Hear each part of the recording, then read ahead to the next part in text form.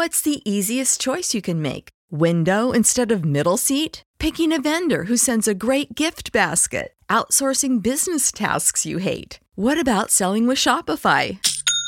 Whether you're selling a little or a lot, Shopify helps you do your thing, however you cha-ching. Shopify is the global commerce platform that helps you sell at every stage of your business. From the launch your online shop stage to the first real-life store stage, all the way to the did we just hit a million orders stage. Shopify's there to help you grow. Whether you're selling scented soap or offering outdoor outfits, Shopify helps you sell. Wherever and whatever you're selling, Shopify's got you covered. Sign up for a $1 per month trial period at shopify.com/try. Go to shopify.com/try now to grow your business, no matter what stage you're in. Shopify.com/try.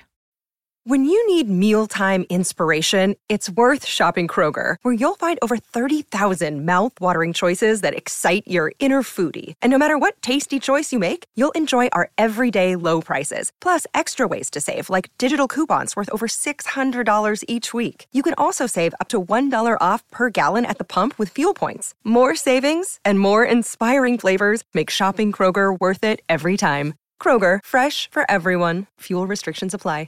I'm Commander Shepard, and this is my favorite lorecast on the Citadel. Welcome to the Mass Effect Lorecast, the podcast where we explore the vast universe of lore behind the Mass Effect games. We'll talk about all the details you may have missed, ask the hard questions, and more. Spectres, welcome back to the Mass Effect Lorecast. This is your host, Tom, or Robots, and I'm here with my good buddy Sam. And Sam, I am excited about today's episode because we're talking about the technology of weapons, and this sounds freaking awesome. Yes. How you doing, man? Bang, bang. Bang, bang. I'm good. And yeah, we're taking a different turn. We were just doing a couple episodes on EDI, but since EDI is, she controls the Normandy cyber warfare suite, and EDI's EDI's a person, but EDI's also technology. So, right. Yeah. So I figured this was, since we're doing alternating episodes on topics, I figured it was only appropriate to address one of the community's favorite aspects of the games, the weapons. The weapons, because, you do spend a significant portion of the game blowing things up. Oh, yeah. Well, I do. That's part of, sometimes I enjoy that stuff. Well, if I were to rank it, it would be blowing stuff up, talking to people, especially the people I want to talk to, not just everybody. Sometimes I'm just like, God, just move on with the conversation, right? But there are definitely people that you're like, oh, this is a character I like, or like, oh, this is really cool for the lore, And then walking down the hallways, and we all know that I'm not a big fan. I was going to ask where on your priority list does banging aliens go? That's below conversation, because usually I'm pretty bad at making that work out. Because I don't look at the spoilery walkthroughs that are like, if you really want to get in good with so and so, you need to say these things and not do these things, and like that crap. Like, I generally just kind of like, this is where my Shepard is right now. Oh, we're not compatible. That same thing happened with me and Tali on my last Broship playthrough. Basically, Tally's loyalty mission, she asks you to lie for her, essentially. Mm-hmm. Yeah, we talked about this. Yeah. And I was like, no, I'm not going to do that. Right, and then all of a sudden you're like, oh, well, that part of the whole game is just cut off from me. It's not gonna happen. All of a sudden she cancels on dinner. It's this whole big thing. Yeah. But then the hallways and then the elevators are at the bottom. Yes, Mass Effect elevator ride. Yeah. So anyway, let's get into the things people actually want to talk about, or at least hear about on this episode. The small arms and weapons and stuff. Where do we start? So they definitely don't use black powder. However, a Mass Effect musket would be something of a meme, and I'd love to see it. Yeah, right. Special message to all you modders out there. And I'm glad that we're going to talk about the weapons, because more specifically, we're talking about the technology that drives them, the technology that makes Mass Effect weapons different than those in our own world. Right. Okay. So kick us off. How much more advanced is the average gun in Mass Effect? From what I've seen, nearly every basic projectile weapon, with a few notable exceptions, uses mass accelerator technology. And to understand why the weapons are advanced, we should get into what that even means. Mass Effect accelerator technology relies on some of the basic scientific, I'm going to put scientific in quotes here, scientific principle that most advancements in the Mass Effect universe have, which is using an electrical current passing through element 0 to generate a Mass Effect field.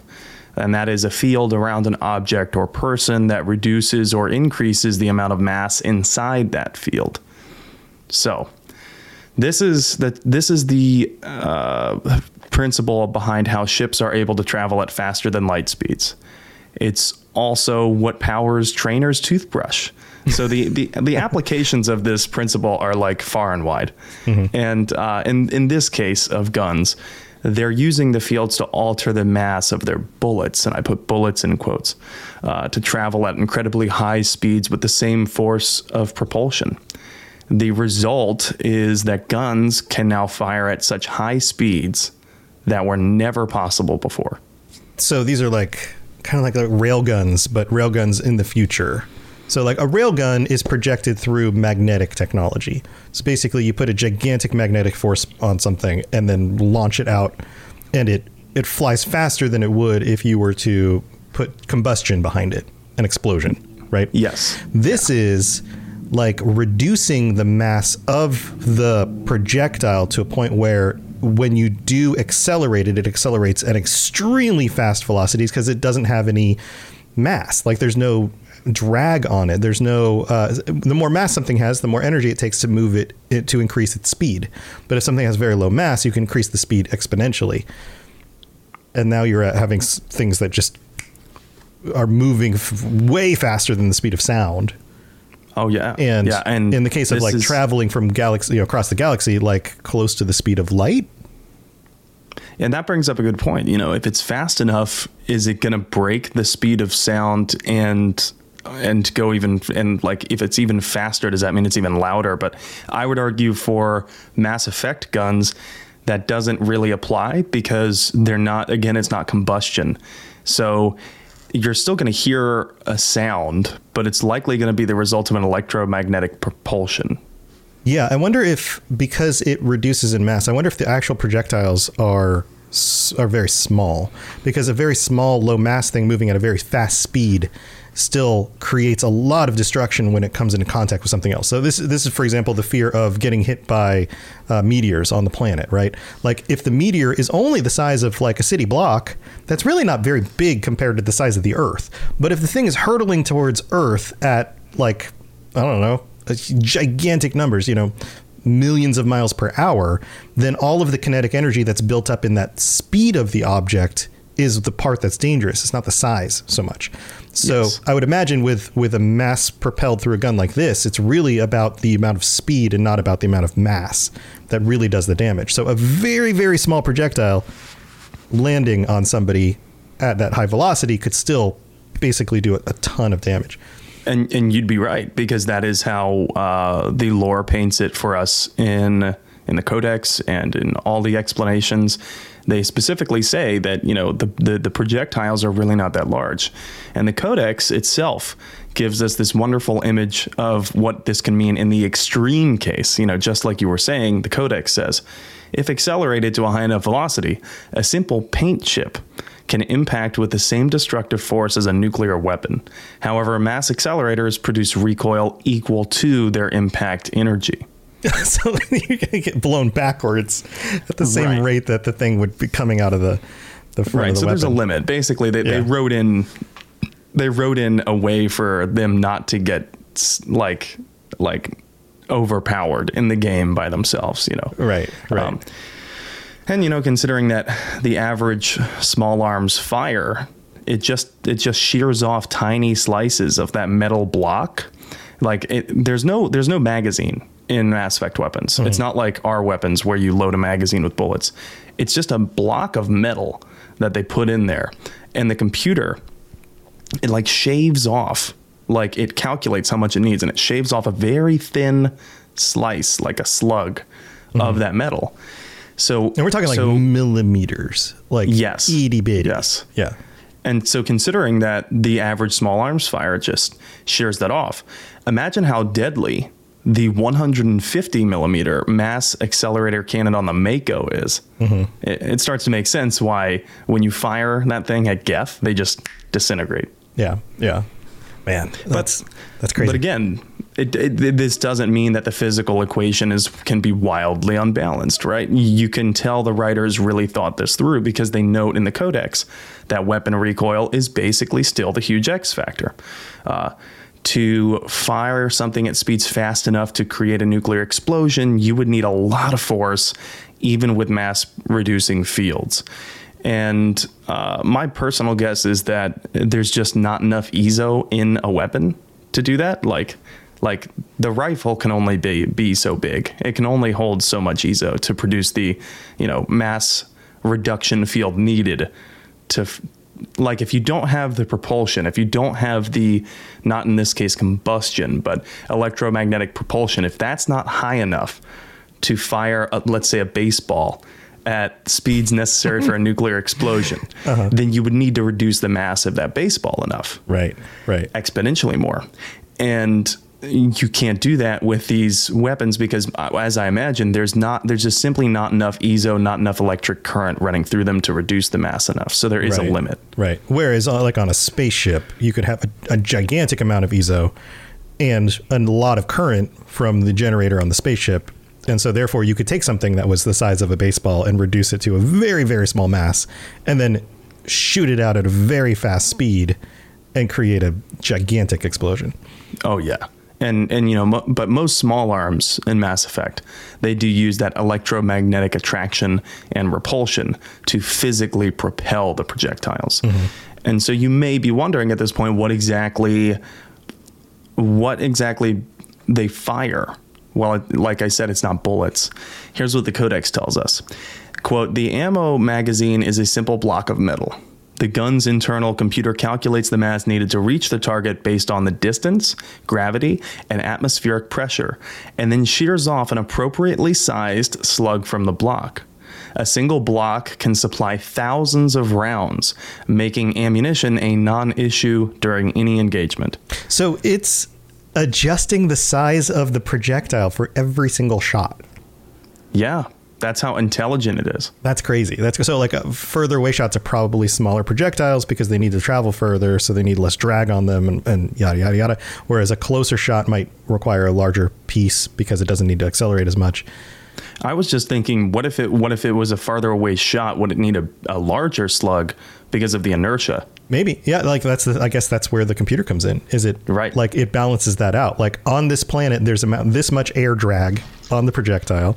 There's this much inertia. There's this much gravity. So there's going to be a certain amount of drop of the projectile over time. Yeah. Right. So and it's different worlds too. Right. Yeah. So on this planet, it's going to work like this. On the moon, it's going to work like this. Yeah, that's cool. It makes sense though, because then the computer's doing the heavy lifting. You, as the person shooting the gun, simply need to line the thing up in your sights and pull the trigger. Right. It's figuring out, what it needs to do in order to get there. Gun go burr. Right. That's it. You just gotta aim and pull the trigger, and the computer's going to make sure that the projectile can get to your destination and do the most amount of damage at the same time. Exactly. But, unlike conventional bullets, those slugs are not meant to just pierce an object. They're designed to flatten or shatter on impact for maximum damage. And this reminds me a lot of hollow point rounds or other custom rounds in weapons that are, to my knowledge, banned by the Geneva Conventions. Yeah, but some places you can still get them. So this means that like every gun has a computer inside it, right? It does. And while that by itself is not that different from where firearms technology is headed now, you have to understand that how intelligent these computers are. Like, I think we're beating a dead horse a little bit, but in the time it takes a gunner to raise the weapon, aim and fire, The computer is calculating how much of that metal block to shear off to propel at what speeds, given the distance of the target for the desired damage. And on top of that, the lore tells us that it also compensates for gravity and atmospheric pressure on different worlds. So it's making all of these observations and calculations and all of these things literally in the time it takes to fire the weapon. So I wonder, are the guns equipped with devices that can detect the environment around them, or are they getting remote information from, say, the ship's computer or something like that before your crew even makes it to the ground? And I don't know that this is spelled out in the lore, but it's not. However, it might be, because there are weapons that the Andromeda Initiative takes with them.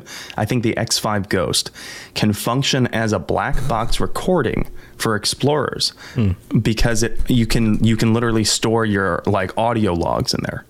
And if you needed to leave it behind for a black box recording, like someone coming by later could pick up that weapon and understand what happened to you. Right. So the weapon's computer is basically like a smartphone just on the weapon. Right, and it does link with the Omni tool. Yeah.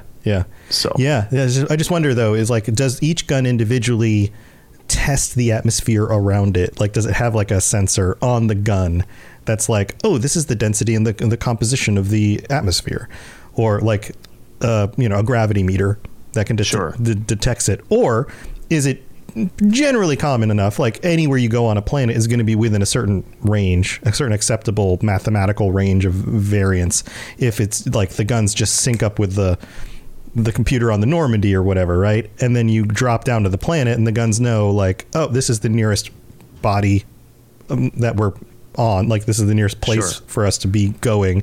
It just grabs that information from the main computer. Well, in Mass Effect 1, I think it would be a lore-friendly explanation. We're definitely speculating here. We're out on a limb. Explanation if we said the Alliance calibrated those settings before they sent soldiers down planetside for a mission. But in Mass Effect 2 and 3, I mean, EDI could do it for you remotely. Yeah. So I think with EDI it would be a non-issue. And some weapons have even better targeting software. The top of the line weapons, the Codex tells us, can fire on a target in a howling gale, and it still feels the same as it does on a calm day on a practice range. That's crazy. I wonder how that works. Like, because if you're shooting at something at a distance, you have to point in a slightly, like, does the nozzle of the gun bend in order to compensate? I would imagine it shoots it faster, shoots it harder. I see. So that there's less time for the wind to even impact it. It's like an even smaller projectile moving at a faster rate means that there's less time for the influence of the environment. Yeah. That's crazy. Yeah. This is really, really cool stuff. But you know what? We've got a mid-break. We've got to thank our patrons, and we've got to talk about the patron chat, which is coming up next week. So let's go do that. Then we're going to come back and we're talking more about these awesome weapons. You know how to book flights and hotels. All you're missing is a tool to plan the travel experiences you'll have once you arrive. That's why you need Viator. Book guided tours, activities, excursions, and more in one place to make your trip truly unforgettable. Viator has over 300,000 travel experiences to choose from. Everything from simple tours to extreme adventures and all the niche, interesting stuff in between. So you can plan something that everyone you're traveling with will enjoy. Real traveler reviews give the inside scoop from people who've already been on the experiences you're considering. So you can plan with confidence. Free cancellation helps you plan for the unexpected. And 24/7 customer support means you can travel worry-free. Download the Viator app now and use code Viator10 for 10% off your first booking in the app. Find travel experiences for you. Do more with Viator. What's the easiest choice you can make? Window instead of middle seat? Picking a vendor who sends a great gift basket? Outsourcing business tasks you hate? What about selling with Shopify? Whether you're selling a little or a lot, Shopify helps you do your thing, however you cha-ching. Shopify is the global commerce platform that helps you sell at every stage of your business. From the launch your online shop stage to the first real-life store stage, all the way to the did we just hit a million orders stage? Shopify's there to help you grow. Whether you're selling scented soap or offering outdoor outfits, Shopify helps you sell. Wherever and whatever you're selling, Shopify's got you covered. Sign up for a $1 per month trial period at shopify.com/try. Go to shopify.com/try now to grow your business, no matter what stage you're in. Shopify.com/try. When you need mealtime inspiration, it's worth shopping Kroger, where you'll find over 30,000 mouth-watering choices that excite your inner foodie. And no matter what tasty choice you make, you'll enjoy our everyday low prices, plus extra ways to save, like digital coupons worth over $600 each week. You can also save up to $1 off per gallon at the pump with fuel points. More savings and more inspiring flavors make shopping Kroger worth it every time. Kroger, fresh for everyone. Fuel restrictions apply. Message coming in. Patching it through. I am sovereign, and this station is mine. I like the sound of that. All right, here we are, patrons. This is your time to shine. We get to thank our newest patrons, who include. I'm gonna mess up. The words are hard. Words are hard. All right. All right, here we go. I'm just gonna take a swing at this one. Thaliaris, I think. Thank you for signing up and joining us, Thaliaris, and Commander Frosty. And we have one of our patrons, Jillian B., who upgraded this last month. So thank you to all three of you guys. Welcome to the Patreon new patrons. And thank you to all 63 of our current patrons. We're getting closer and closer, Sam, to that magical 69 number. Yeah, I don't know. Are we going to get to 69 before my birthday? That seems like a personal question. In my personal life, the forecast says shaking a magic 8-ball. No. Unlikely. Oh. But thank you to all of our 63 of our patrons, including our Shepherd tier patrons who get shoutouts every week. This includes Kolkashins, Cloudy Atlas, Kira, Lieutenant Tocino, Pipe Man, and Big Bills 63. Thank you to everybody who supports the show. Also, if you are a tier 4 or higher member, or if you would like to sign up in the next week, you can join us next week for our end of the month patron chat. We need to decide on a topic. I don't think we've decided on one yet, but you're also welcome to offer up topic ideas too. So all of that happens on the Discord. You've got a week. The patron chat will be next Monday, which is today's the 18th as we record it. That's the 25th at 10:30 Eastern, 7:30 Pacific. So if you'd like to join us, that's how you can do it.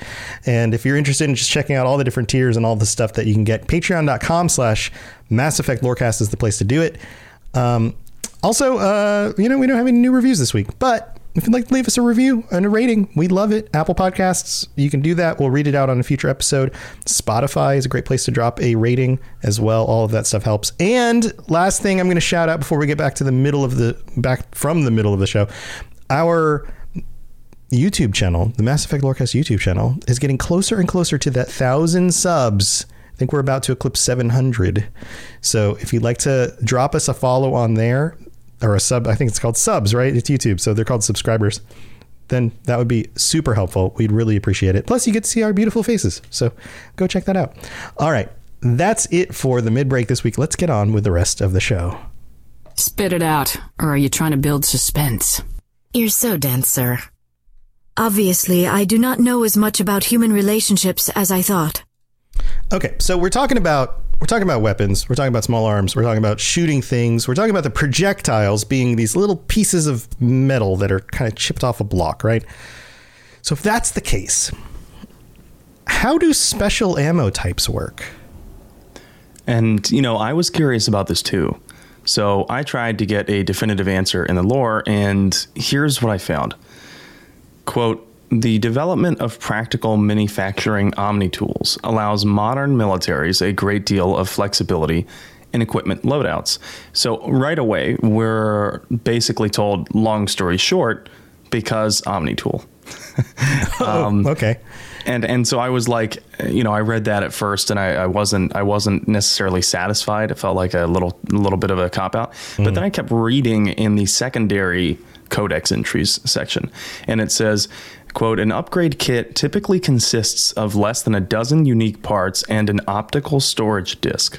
When loaded into an Omni tool, the OSD provides all technical specifications required to manufacture the tool and additional parts necessary to install the upgrade onto another piece of equipment. Assembly is typically modular, and an installation can be completed in less than a minute. So it doesn't necessarily say, special ammo types are used this way. But if we consider them equipment, which I'm pretty sure that they are considered equipment, it makes sense to me. So it's like the Omni tool is giving us a piece that is added to the gun that then can here's my question about this. Is it an addition to the gun that alters the nature of the ammo block, or is it a different type of ammo that's created by the Omni tool that's taking the place of the currently existing ammo block? Now, I'm speculating here, but my guess would be it doesn't have to do with the ammo block at all. Because if you listen to that, when loaded into an Omni tool, the storage disk provides the technical specifications required to manufacture the tool. So what I'm thinking is, you get that OSD, you put it in your Omni tool, it syncs with your weapon, and then one of two things could happen. Maybe the weapon is already able to alter the ammo type, and that when you put the OSD in, it just unlocks the capability for the weapon to do it. It's like turning it on. It's like a software. Right. But the other part that I thought maybe was plausible was, what if it's not altering the ammo block at all? What if it's altering the Mass Effect field?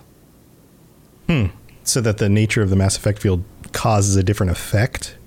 Right. Maybe you could alter the Mass Effect field generating capabilities so that anything inside the field is maybe hyper frozen, cold down. That's how you get your cryo ammo. Right. I don't know. Right. Maybe through different, reducing or increasing of mass and other physical qualities that it could heat it up inside. Yeah, it takes more drag through the atmosphere, so therefore it's not actually heating it in the gun. It's heating it on the way to the target. Right. Exactly. Yeah. And so at least this is what I saw for small arms. And if we take a step back, I think this is a pretty fourth wall breaking explanation, because if you think about it, that is exactly how the game devs program your weapon to say switch to Inferno ammo. They literally wrote a line of code right. that gets triggered when the player turns it on. And so if we're right in inferring this entry from the codex, that is how Shepard turns on the code from their Omni tool, and then all of a sudden now they have this new kind of ammo, we are telling the game to tell Shepard to turn it on. Right.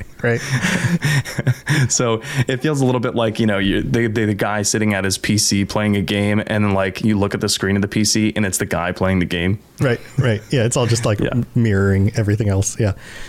Right. And it's also, I think the same would go for tech armor, because your Omni tool can manufacture these things, right? It just needs the right resources. It needs plastics, ceramics, or the technical specifications that are dictated by the optical storage disk, So right. Interestingly, a secondary codex entry also tells us that soldiers should be able to fabricate upgrade kits from virtually nothing. Here's what it says. Since Omni tools are designed to use common battlefield materials, salvage materials, such as plastics, ceramics, and light materials, rendered into semi-molten Omni gel for quick use, it is quite possible for a trained soldier carrying upgrade kits to customize gear on the battlefield to fit the current tactical situation. Yeah, it's still vague, but it's vague. It leaves a lot of opportunity for this could be updating your ammo or updating, this piece of armor. Right. Yeah. You just need the plastic, ceramics, light materials, you name it. So right. You just can MacGyver it from whatever situation you're in. You're like, it sounds like I found myself in a blown up kitchen. I'm just going to grab all the dishes over here and turn them into Omnigel, and now I've got upgraded armor. Right. And so like, that's exactly what it sounds like, that as long as you have those basic components, the Omni tool is like, I can work with this. Right. let me just MacGyver something real quick. Yeah. So, but that being said, can you remember any Mass Effect game where you just looked for resources and then could create the upgrades themselves, and as opposed to finding the upgrade items? Yeah, no. I mean, there's Omnigel, but it doesn't exactly do that. So maybe we should have been able to create, quote unquote, create upgrade kits from given amounts of those resources that we've recovered through the game. Do you think maybe there was like a crafting system that was originally considered? Yeah. And then they're just like, we don't have time to implement it. Maybe that was a previous idea that they had before just letting us find and pick up items starting in Mass Effect 1. Yeah. And that's kind of exactly what I thought when I read that. This explanation in the writing would have made a lot of sense for an original game mechanic that may have been taken out. Yeah. Or maybe, in universe, we are actually picking up the resources when we loot that crate, when we, break into this safe. We're actually just picking up the resources, and the Omni tool in real time is telling us which items can be created from these. Right. So we're not actually seeing the mechanics. We're just seeing the end result. Exactly. Yeah. Okay. So given how these small arms function, it sounds like whoever had more ammo and could fire faster could just overwhelm shields and win. Well, it's interesting you should say that, because this is also the lore's reason why we switch from Mass Effect 1's system of heat sinks to the normalization of thermal clips in Mass Effect 2 and 3. So while ammo was a non-issue, like the Codex says in Mass Effect 1, that meant that it wasn't really about who had more ammo, but being able to lay down heavy fire more continuously for a longer time meant you could overwhelm enemies' shields quicker. So why not just more durable heat sinks instead of thermal clips? That answer comes from the Geth. During the Geth War through Mass Effect 1, they performed mathematical analysis on their combat logs, and what they found was the same conclusion you had mentioned. More sustained fire without having to pause to vent your weapon or fire slower to manage that heat meant that you could win. You could win engagements. You could break shields. Yeah. Exactly. Yeah. And if you can break your enemy's shields before your shields get broken, then they're dead. Easy. Yeah. So the Geth made disposable heat sinks, aka thermal clips, because soldiers wouldn't need to pause or slow down to manage the heat. And following the Geth attack on the Citadel, now this part I'm guessing the timeline wise, but this is what happened. I'm guessing enough Geth had died from around the other races in Citadel space that their leftover technology was reverse engineered, because the lore tells us that in the 2 years after Shepard died, the entire arms industry underwent this massive shift. The manufacturers eventually adopted thermal clips as standard, with a soldier being able to eject and swap the clips in under a second. And when I read that in the lore, my first thought was, well, of course the arms manufacturers are going to adopt this. It sounds a lot more lucrative, doesn't it? Right. Well, replaceable parts, you're going to pay more for them. But it also makes sense that you don't have to wait for something to cool down. You just eject the hot one, put a cool one in, and keep going. So yeah, it would definitely. Yeah, it would. You probably couldn't afford to slow down the pace of combat in unforeseen circumstances. Right. Like, I just got flanked, but I'm waiting for my weapon to cool down. Right. Yeah. No, I just pop a new clip in and I'm ready to go. Yeah, it makes sense. Yeah. Makes sense. So I know the answer is probably a lot more arbitrary, but what do we know about how they came up with the designs for the weapons? Well, we know a lot less, in short. And first of all, before we move on, I do want to say that the reason with thermal clips and heat sinks that we just talked about, that's the reason that we're given in the lore. That's, of course, in real life, the answer is a lot different. It's that it sped up gameplay and it made more fun. Yeah. That's the answer. But in terms of the lore, that's what it tells us. But about the design of the weapons, we do know a few things. of course, there's the standard classes of weapons like assault rifles, snipers, shotguns, pistols, and then later submachine guns and heavy pistols. But guns in Mass Effect are collapsible, which is pretty cool because it means you can store more weapons on your back. But it also makes me wonder what they're made of for weight purposes, right? Yeah. Because if you have a gun made of lead, right, it's going to be very collapsible. Heavy. Right, that's Yeah, and then I guess I haven't looked into this yet, but if the gun is heavy enough, I wonder if your armor has specific Mass Effect fields that go around the weapon to right? reduce it so that your soldier's not like, oh my God, I have 3 guns on me. This is so heavy. Yeah. Well, chances are, like in the real world, it's going to be a combination of very resilient and dense material that's as light as we can possibly make it with the most recent technology we have. Right. Polymers, alloys, words. Words.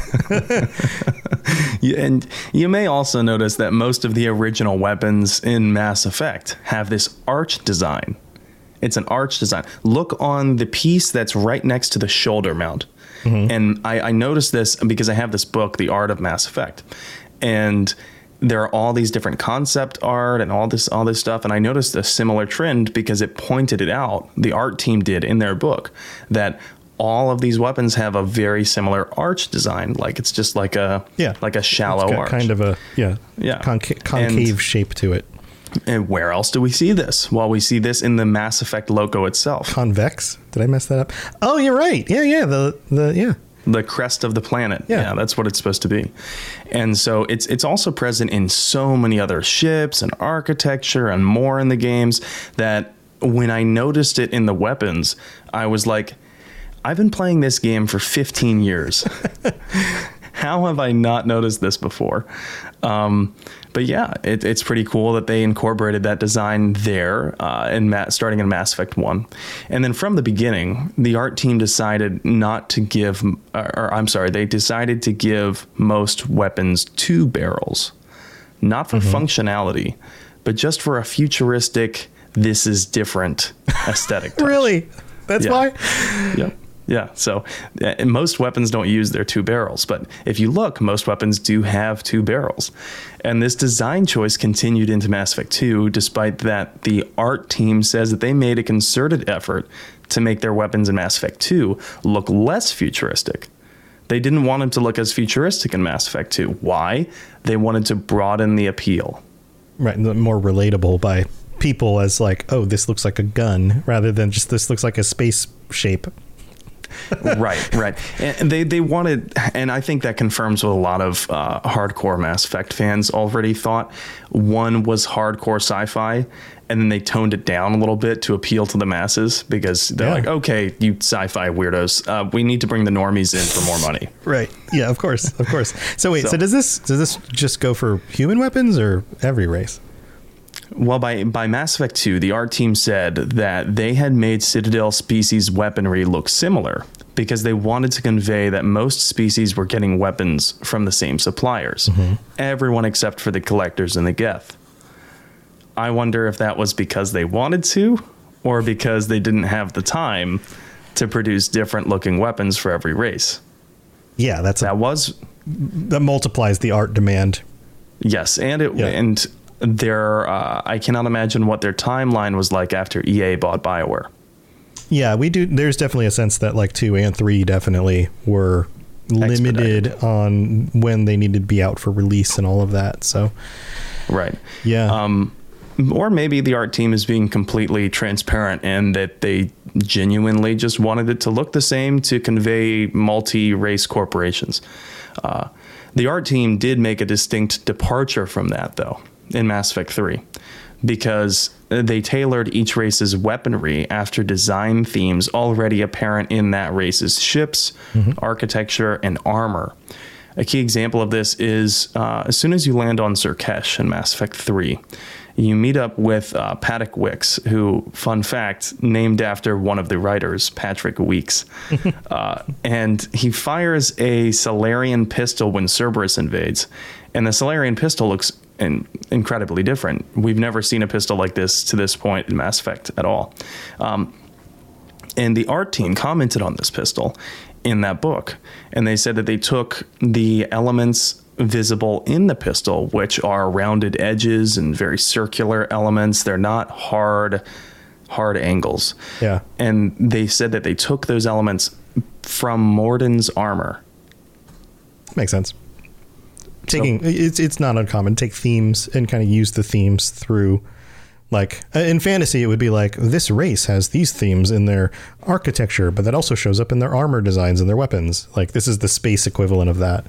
Oh, yeah. And you can tell with in Mass Effect 3, you can tell that is the case with a lot of Turian equipment and Quarian equipment as well. A lot of electricity kind of themed things involved with the Quarians makes sense because who have they been fighting for a long time? Well, they had, their main enemy was the Geth. Right. So you would want to engineer your weapons to be primarily electric. And the same went for Mass Effect Andromeda with Milky Way originating weapons having distinct differences in appearance than those from the Helios cluster in Andromeda or the gear from the Remnant. So very, very cool choice. I'm glad that they allowed more bandwidth for the art team to keep that level of consistency. And by, of course, Mass Effect 3 and Mass Effect Andromeda time, weapons appearances changed as you upgraded them. So depending on which attachments you put on there, things would look different. Right. Well, this has been very, very cool. I know we've got some other things to discuss next time. Where are we going in the next episode? So we went over the technology and the design of typical small arms in the Milky Way. But next time, we're going to talk about some notable exceptions and unique weapons and how they work. Very, very cool. Very, very cool. Well, guys, this is we're going to wrap up the episode here. Thank you for joining us. Sam, you have anything you want to shout out? Anything cool stuff going on? Well, I'm incredibly busy right now with a couple of things in my personal life, but I am still streaming every week. Sassy ships Saturday for Mass Effect, and it is modded Mass Effect. And I'm also streaming on Thursdays Dragon Age. I finally finished the Fade for the first time. That is a huge relief. And so I'm happy to get on with the rest of the game now. But those are Thedas Thursdays. And I'm streaming occasionally on Mondays before we air this show live on Twitch. But it kind of just depends on how much time I have after I'm done with the notes. And do I need time to eat dinner and yada, yada, yada. Sure. But anyway, you can get all those streams at Twitch. You can follow me at N7 The Legend. Awesome. Yeah, I've been streaming more lately too. I've been playing lots of different things. I've been trying out different mods, like the Skyrim Together co-op mod, and you and I played Elden Ring co-op the other night. We're going to do more of that whenever you get a little bit more free time. And if you want to join me for any of my live streams, then come join over on the Robots Radio channels. There's Robots Radio YouTube, there's Twitch, there's Facebook. I restream to all those locations. So you just pick the one you like the best, and you can watch over there. So that's what I got going on. We are going to head out, but if you're here for the live stream, don't go anywhere because we're going to move right into another episode, double recording Mondays. So stay here for that. And until next time, stay safe out there, everybody. We'll see you later. Thanks for tuning into the Mass Effect Lorecast. We'd love to hear your opinion and thoughts on the lore of Mass Effect. Reach out to us on Twitter at Mass Effect Cast, or check out the Robots Radio Discord. Also, you can send us an email at masseffectlorecast@gmail.com. When you need mealtime inspiration, it's worth shopping Kroger, where you'll find over 30,000 mouth-watering choices that excite your inner foodie. And no matter what tasty choice you make, you'll enjoy our everyday low prices, plus extra ways to save, like digital coupons worth over $600 each week. You can also save up to $1 off per gallon at the pump with fuel points. More savings and more inspiring flavors make shopping Kroger worth it every time. Kroger, fresh for everyone. Fuel restrictions apply.